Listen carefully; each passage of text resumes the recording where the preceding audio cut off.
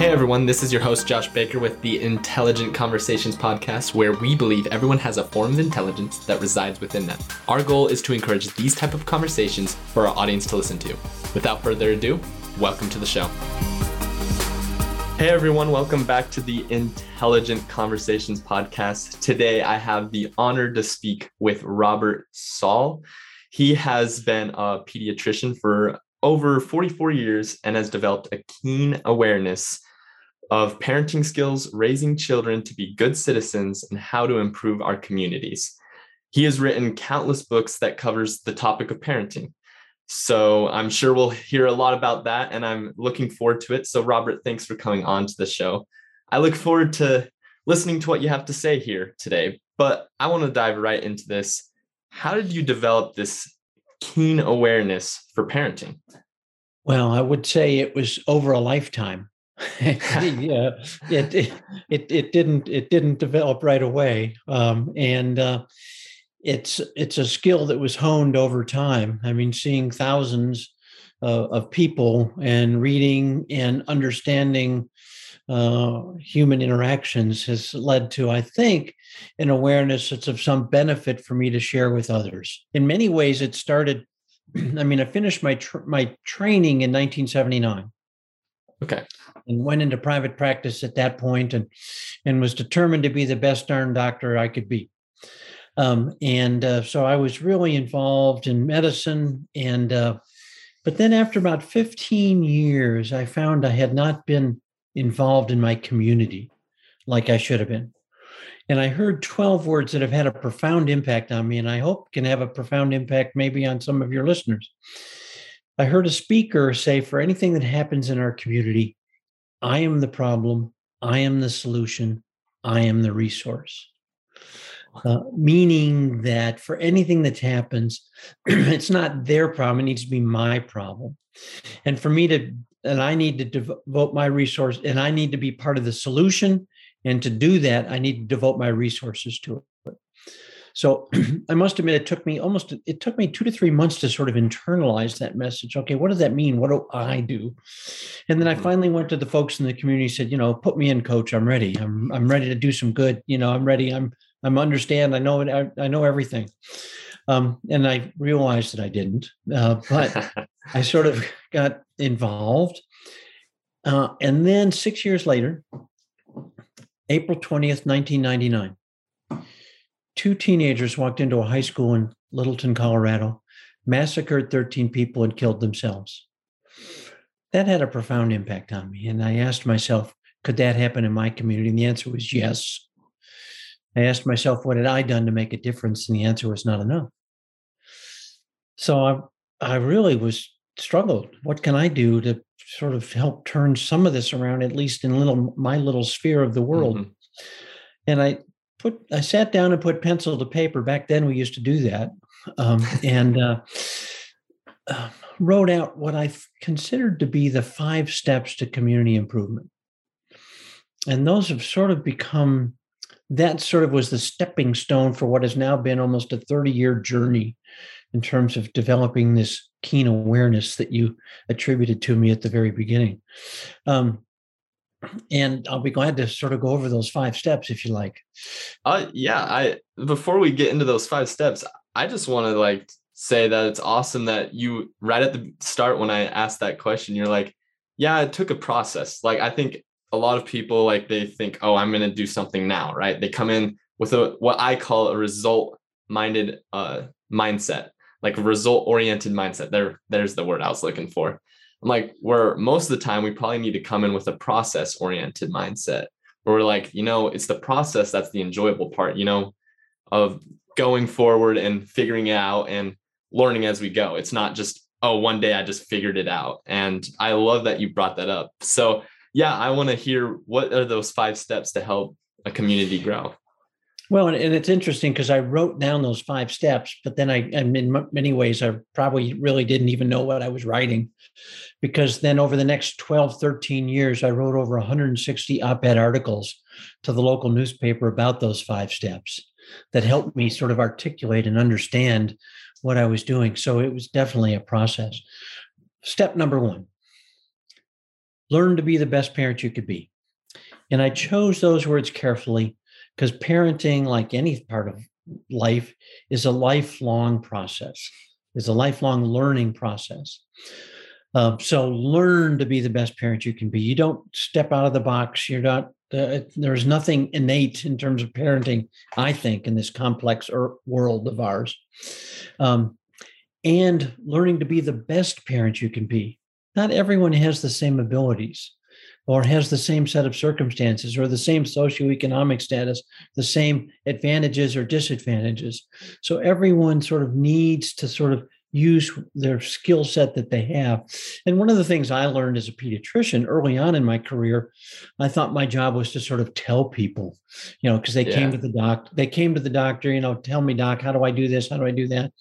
And yes, you can tell people, but in many ways, in terms of the parenting, my job was to help enable. My job was to help empower. And my job in many ways sometimes was to gently peek behind the curtain and see what was there and how I could help them go forward, rather than you have to do this and you have to do that. So learn to be the best parent you could be. Number 2, get involved. You need to get involved in your community. And that there's no formula for that. There's just so many ways one could get involved. Exactly. That could be working at the soup kitchen. That could be, volunteering here, there, everywhere. Number 3 is related, but different, I think. Stay involved. Sometimes it's easy to get involved, but staying involved can be the trick. And you don't have to stay involved in the same thing because things will change, circumstances change, but stay involved. Number 4 is the most intuitive, but the most difficult in today's society: love for others. In our divisive society where it's us versus them, and I don't know what happened, but we've completely lost track of the golden rule and taking care of each other. And then number 5, I think, is the most difficult, and this is where I've been on a real lifelong journey, is the whole matter of forgiveness. If you haven't read, I definitely recommend the little book called Tuesdays with Morrie by Mitch Albom. Mitch is a sports reporter who found he was losing his way in his young adulthood, and found out that one of his prized college professors, Morrie Schwartz, was dying with amyotrophic lateral sclerosis, or Lou Gehrig's disease. So he went to visit him every Tuesday before Morrie passed away. And I simplify here, but one of the things he talked about as forgiveness is 1, forgive yourself for what you're feeling or for what you have done or haven't done. 2, forgive others and do it now. 3, do it now. So those 5 steps: learn to be the best parent you could be, get involved, stay involved, love for others, and forgiveness, or sort of set the stage for my journey going forward. Because then I put all those 160 plus op-ed articles and some others into a book that I published back in 2013. That's so cool. I agree with all 5 points that you put there. I think if we were to implement that, then I think we would have a lot better society, and like you said, not as divisive. And I kind of want to go to the steps 2 and 3 when you said get involved and then stay involved. I think you saw it. I was like, oh my goodness, like that is so good. And something, especially coming into this new year, a lot of people, right, they set their New Year's resolutions, they set their goals. And what happens is usually like they start and they're like, I feel fired up, right? And then they stop, right? It's common thing. That's how gyms make their money, right? And I find it funny that you have step 3. It's so important to keep being consistent. And I kind of want to get your thoughts on that. How important is it to remain consistent, just in general, like consistency? Well, I think it's very important to be consistent in terms of your involvement, but don't confuse consistency with always doing the same thing. Ooh, okay, I like that. Because you find, hopefully, if you're in this learning process called life, you find you have to change things. And then there's a fine line sometimes, and it's in parenting and other things. Interpreting the ability to change, and then the ability not to change. I mean, sometimes we can change too quickly. Um, an example for that is one time I gave a talk at the local church, and about how to become an elder instead of just becoming elderly. And somebody came up afterwards and said, "Well, I'm just a curmudgeon. I'm just an old guy. I don't, how do I avoid doing that?" And I didn't have an answer for it at the time, but now I think the answer is the ability to change, the ability to understand that you need to change your responses over time in a knowledgeable, loving way. I like how you said that. Like change can be a good thing. I think that's something that you want to. I guess you want to keep the good, and then the bad parts you want to try and change. I mean, it's in us all, right? I have bad things about me that I want to change, and I have good things that I'm like, hey, we can improve them. We can slowly get them better, but why do we need to do the drastic changes that probably need to be implemented on the bad parts, bad qualities of myself? And I think I just want to ask this question. This just kind of came to me. What do you think is the one thing when it comes in regards to just the common, because you're obviously an expert at parenting, what is the most common struggle that you see parents encountering, and what can you do to change that? I mean, change there. Well, there's a lot of building blocks to that, but I'll jump ahead to the finished. I'll jump ahead to the finished house for a minute, and then maybe we can go back to the foundation. Sounds and good. The walls and the bricks and that sort of thing. I think one of the major things is being consciously aware of where you are as a parent and consciously aware of where your child is as a child. We all go through different steps and stages. As parents, we're not set. And children are definitely undergoing developmental changes all the time. Yeah. And so we have to have a conscious awareness of what the parental child relationship is and how we have responded to in various ways. Okay. Yeah. That's a great answer. I think I kind of want to get the problem there, but so that's the solution there, right? And then what would you say is the most common, what would you say? I mean, again, it's a process, but what would you say is the most common problem you see that what should be changed, I guess, is what I'm trying to ask here. Okay, well, let me give you a little bit of background of this paradigm that I have called conscious parenting, because I think that gets to your answer. Okay. When I made a late career change, I took a leadership course, and it was called Conscious Leadership, and so I draw a lot of from that. And to simplify that, what they talked about was a line. And when you were above the line, you were open, you were receptive, you were ready to learn. You were a conscious leader. When you were below the line, you were closed, you were defensive, you were always right. So in many ways, you were unconscious. And the whole point about conscious leadership is just then knowing where you were, knowing if you were above the line, and even knowing if you were below the line. For example, we've all been in that 3:00 meeting where we're going, "Oh gosh, I can't wait till this thing is over." And we're just silently saying that to ourselves. And if we can recognize then that we're consciously below the line, then we can, if need be, we can make changes, or we can just say, "I'm just going to stay below the line till this thing's over." Well, I think this paradigm of a line is pertinent to parenting. When we're above the line, or what I call the parental awareness threshold, you're open, you're receptive, you're ready to learn. When you're below the parental awareness threshold, you're closed, you're defensive, because I said so, because I'm the parent. And so you just need to understand where you are. And in any particular interaction, if you realize so you can exercise what I call conscious parenting, either in the moment or in retrospect, you go, oh, that didn't go well this morning. I'm really screwed up, and how can I change? So to get specifically to your point, then I think what parents need to do is, for any particular interaction that's difficult, I will say. I mean, some are very easy.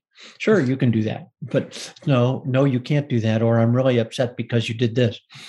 They need to pause, assess, and choose. So don't do that knee-jerk reaction just because you're angry. You need to pause, assess the situation, and choose. And a quick example is, and I use this in my conscious parenting book. Mother picks up her child from school, drives through the drive-through because the child says, I'm thirsty. And so they get a drink, and she passes it back to the child and says, don't spill this. Well, sure enough, 2 blocks away, after a couple turns, Mom, my drink spilled.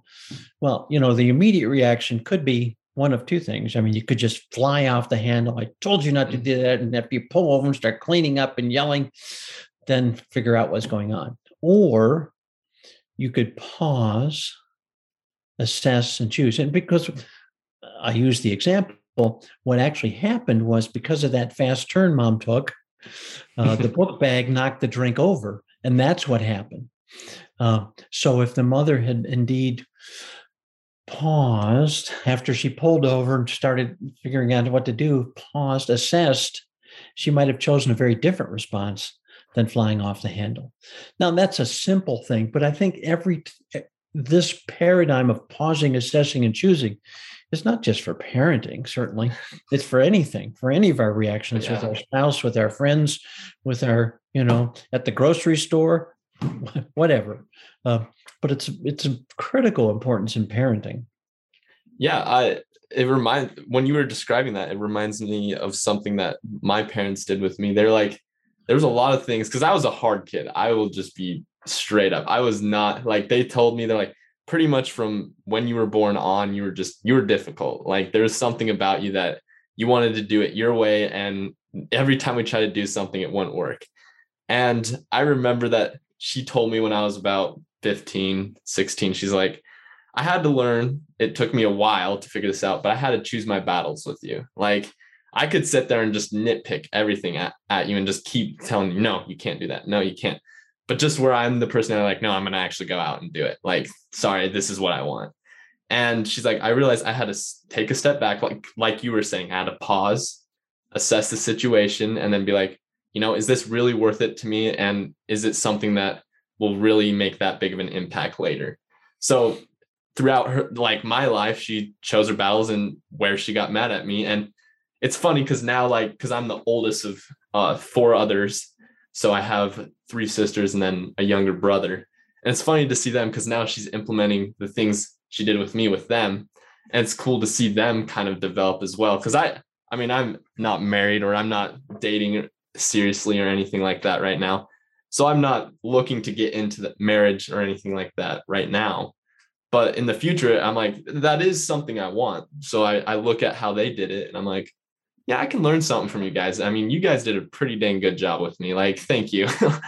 But I kind of want to get another example. I think, especially in today's society, there's just a lot of, like you said, divisiveness, fear, just a lot of uncertainty, especially in my generation. I mean, we can just turn on the channel, the news, and it's just like, oh man, a lot of just bad stuff are going on. What would be your advice for just people? How would they deal with that? How would you raise a child in this time period? Well, I think what we've lost track of in our society is what our role is. And my bias is parenting is raising your child to be a good citizen. Citizens care for each other. Citizens care about each other. Citizens take care of each other. And that's the importance. Related to that is the pursuit of happiness. I remember my parents ended up in divorce. So I remember my mother feeling very guilty and said, Bob, I just want you to be happy. I just want you to be happy. And, I could have then just sort of pursued whatever made me happy. And I feel like we've gotten that selfishness has sort of pervaded our society these days. But fortunately for me, and it sounds like for your parents, fortunately for me, my mother set the right example. She was a good citizen. She taught me how to help take care and understand about others. And so I learned that. So all these 5 steps that I've talked about, and this conscious parenting, I think is all heading toward raising our children to be good citizens. And I think happiness is a gleeful secondary side effect of being a good citizen. Mm-hmm. And I like the words of Michael Curry, who is the Archbishop of the Episcopal Church in the United States. He talks about the opposite of love is not hate. To his mind, the opposite of love is selfishness. And I think we've sort of become very selfish in our society. Instead of good citizens are in many ways selfless. They're ready to not just see themselves as what everything is around, but how they have to help others. And I don't mean this to be political, but as a physician, to me, one of the most discouraging things we face right now is the selfishness of not enough people being vaccinated, because that's what's going to end this pandemic or make this pandemic less. So I think citizens understand that they have to help take care of each other. And so that's a sort of an indirect answer to your question. But if we're going to deal with the issues that are in our society today, to me, the goal is to be a good citizen and to understand how to be a good citizen. And that's the path toward making a difference in the question that you asked. Yeah, I like that. I think ultimately, for me, what I think it comes down to is also you've got to sit down and have a conversation with both sides too, right? Because I think a lot of people, right, they, like you said, they don't pause, right? Especially they just spew out what they think right then and there, right? They don't actually take the time to listen to people and understand their point of view, right?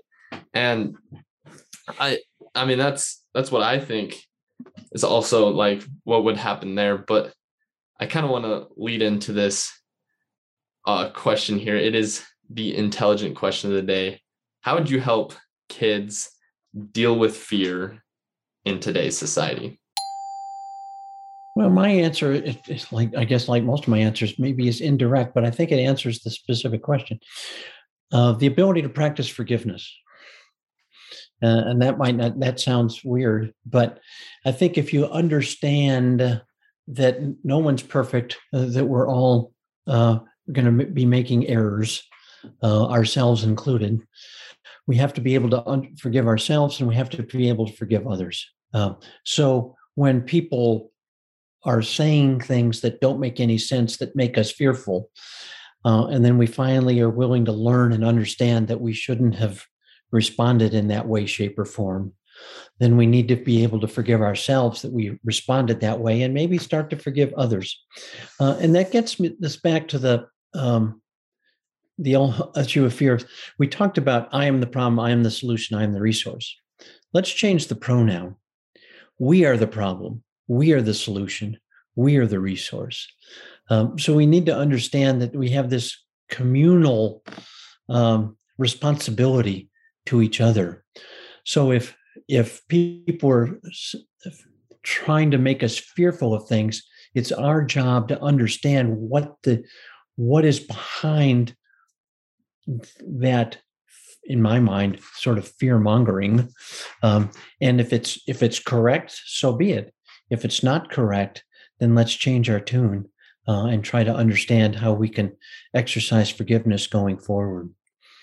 Because forgiveness is not just personal. Forgiveness is communal.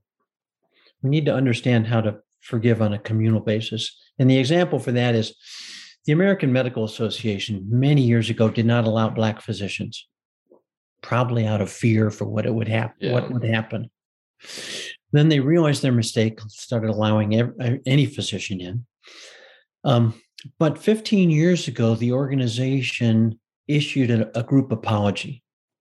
Now, they didn't have to do that. They could have said, wasn't me. I didn't do it. I didn't keep those people in. It was those people back then. But they recognized it was us. In a group apology, communal forgiveness can have just a tremendous benefit going forward, resetting our moral compass and acknowledging the past problems that have occurred. So it turns the I to the we. We are the problem. We are the solution. We are the resource. So I went all around there on your, how do I keep kids from living in fear? It's learning, understanding, and forgiving.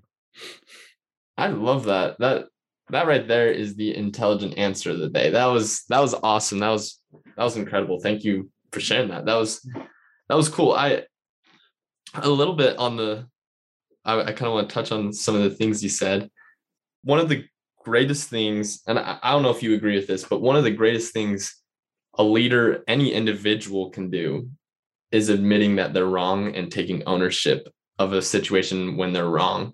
And also, because I think we have no issue, right, taking ownership when we do something right, or even when other people do something right. And it's like, oh, I kind of want a piece of the fame, the glory, the success, right? But when something bad happens, when something wrong happens, a lot of people are like, oh, well, like that wasn't me. I was over here doing this and this and this, right?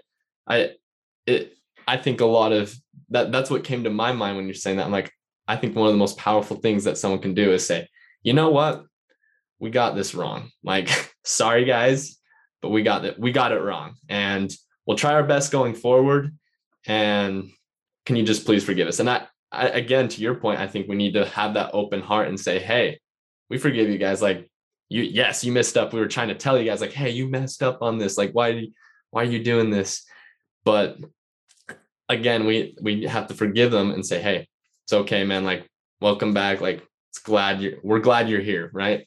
And you're going to continue to do great things. And another point is, I would say, don't let one bad thing also define a person, right? I mean, again, it's that change over time. If they start doing multiple bad things over the course of a period of time, then maybe use discernment and say, hey, maybe not associate with that person.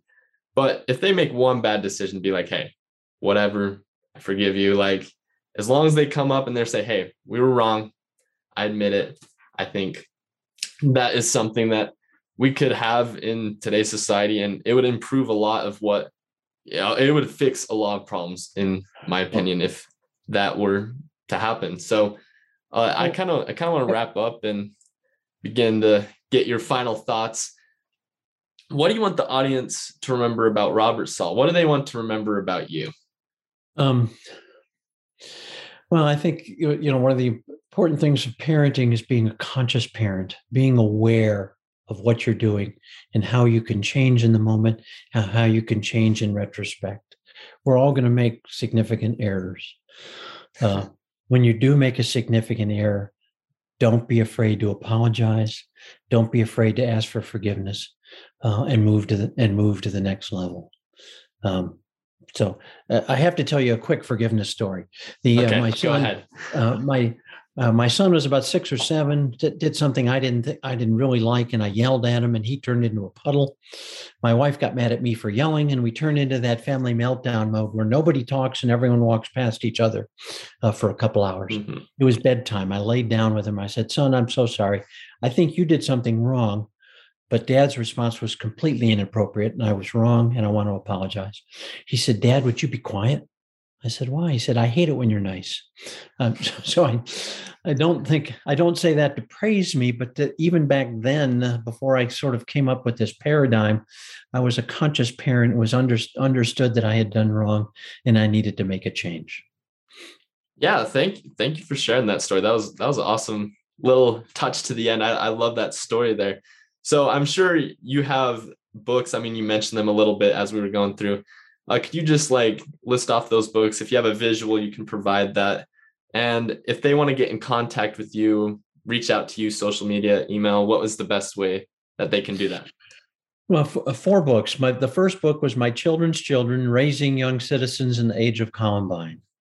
So that's, and I chose My Children's Children because it's for my grandchildren. It's for the children I've cared for over my 40 plus years. And it's for the children I've advocated for. Then there's a children's book, an illustrated children's book that accompanies that. Then there's a more scientific book called Thinking Developmentally, about taking the science of early brain and child development and figuring how to translate that into action steps in society. And then there's the most recent one, Conscious Parenting, Using the Parental Awareness Threshold. My website is www.mychildren'schildren.com, where it has my books, has something about me, and has my blog. I usually put something on the blog every 10 to 14 days. They can be parenting. It can just be my take on how to lead a good life or those kinds of things. Okay, sweet. Thank you. So everyone that's listening, that's Robert's information if you want to reach out to him. And Robert, thank you for coming on. I really enjoyed the conversation that we had here and what you had to say. I think a lot of people could use what you said here. So just thank you for coming on, man. Oh, my pleasure. My pleasure. Thank you for having me. All right, everyone, as you can tell, that is Robert Saul. He's a very intelligent person, has intelligent things to say. I would take a lot of things that he said to heart and apply it into your life. So stay tuned till next week. We have a great guest lined up for you guys that week as well. See you guys next week, and let's get after it. Hey everyone, if you liked this episode and would like to hear more, be sure to hit that subscribe or follow button. We release a new episode every Wednesday for you guys to listen to. Thank you guys so much for the support that you give. We could not have done this without you guys. If you would like to be a potential guest on the show, check out intelligentconvos.com and fill out the form there. Thank you guys again, and let's get after it.